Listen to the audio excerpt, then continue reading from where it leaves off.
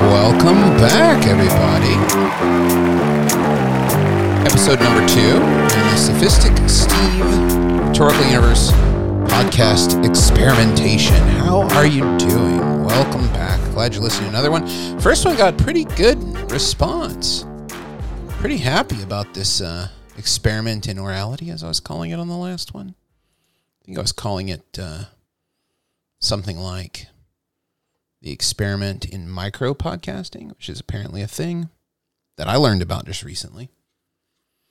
So this is the second one, and if you like this, consider subscribing at sophisticsteve.substack.com or pass it on to somebody else. Send the link. It works like a blog. It works like an email list.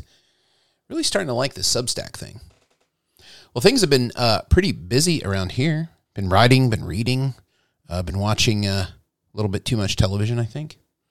I've recently moved into a co-living situation where I have access to cable television again, so it's a little dangerous.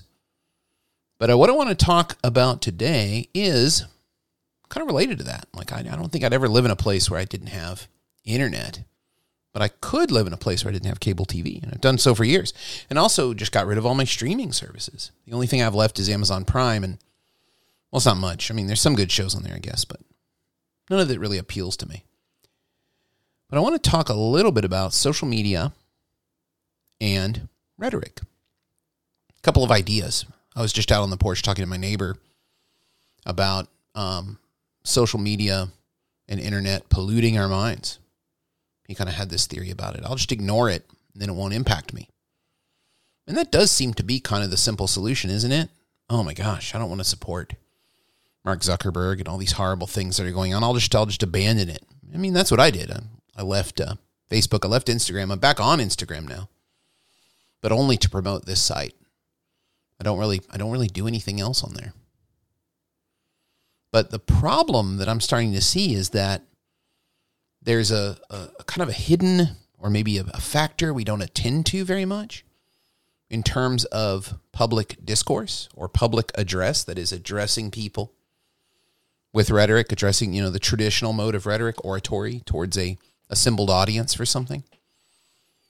Our standards or our judgment of public address is starting to be influenced in a heavy way by the way argument and rhetoric are conducted on social media.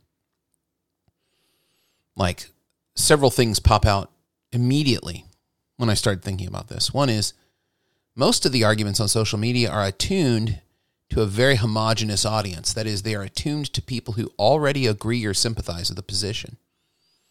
There's very little work that needs to be done by the social media rhetor on constituting the audience. The second thing is, responding to it is a very simple kind of up or down kind of motion. And there's a great essay. Gosh, I wish I had it at arm's length here. I might have it here in a second. A great essay from the London Review of Books on this idea of just voting up and voting down the various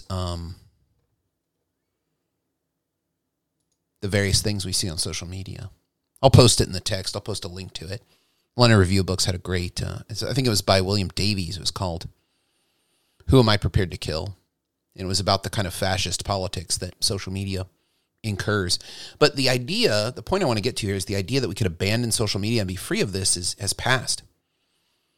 Facebook, Instagram, Twitter have infected our way of communicating in the same way that's well documented by historians that the 18th century United States newspaper writing had influenced public argument, verbal argument, and oratory in powerful ways. And Alexis de Tocqueville noticed this in his work.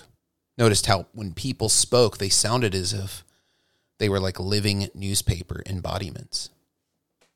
It's very, very interesting.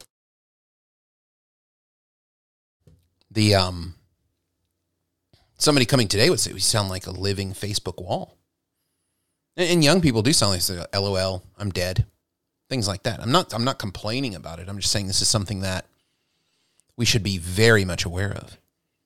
So what is the solution to this? What is the solution for rich or complicated topics being treated simply, reacting to them as like, oh, this is wrong, or creating oratory when we're trying to influence people in person or influence people on maybe on a Zoom call or on an audio or video? We use those same social media kind of propriety in terms of forming the argument or forming the rhetoric. What's the solution here? And I think people are like, let's restrict social media, let's restrict Facebook. And Facebook certainly knows this is about to happen. They have a whole website recommending changes in the law that we should support for the internet. And of course, Facebook is suggesting a lot of policies that they are ready to implement that benefit them. Because, I mean, why wouldn't they?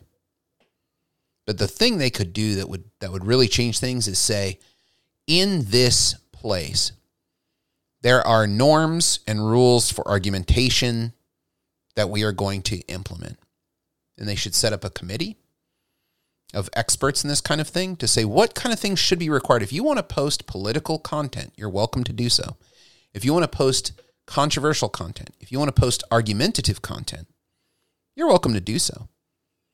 But there are certain civic norms for Facebook as a civic space.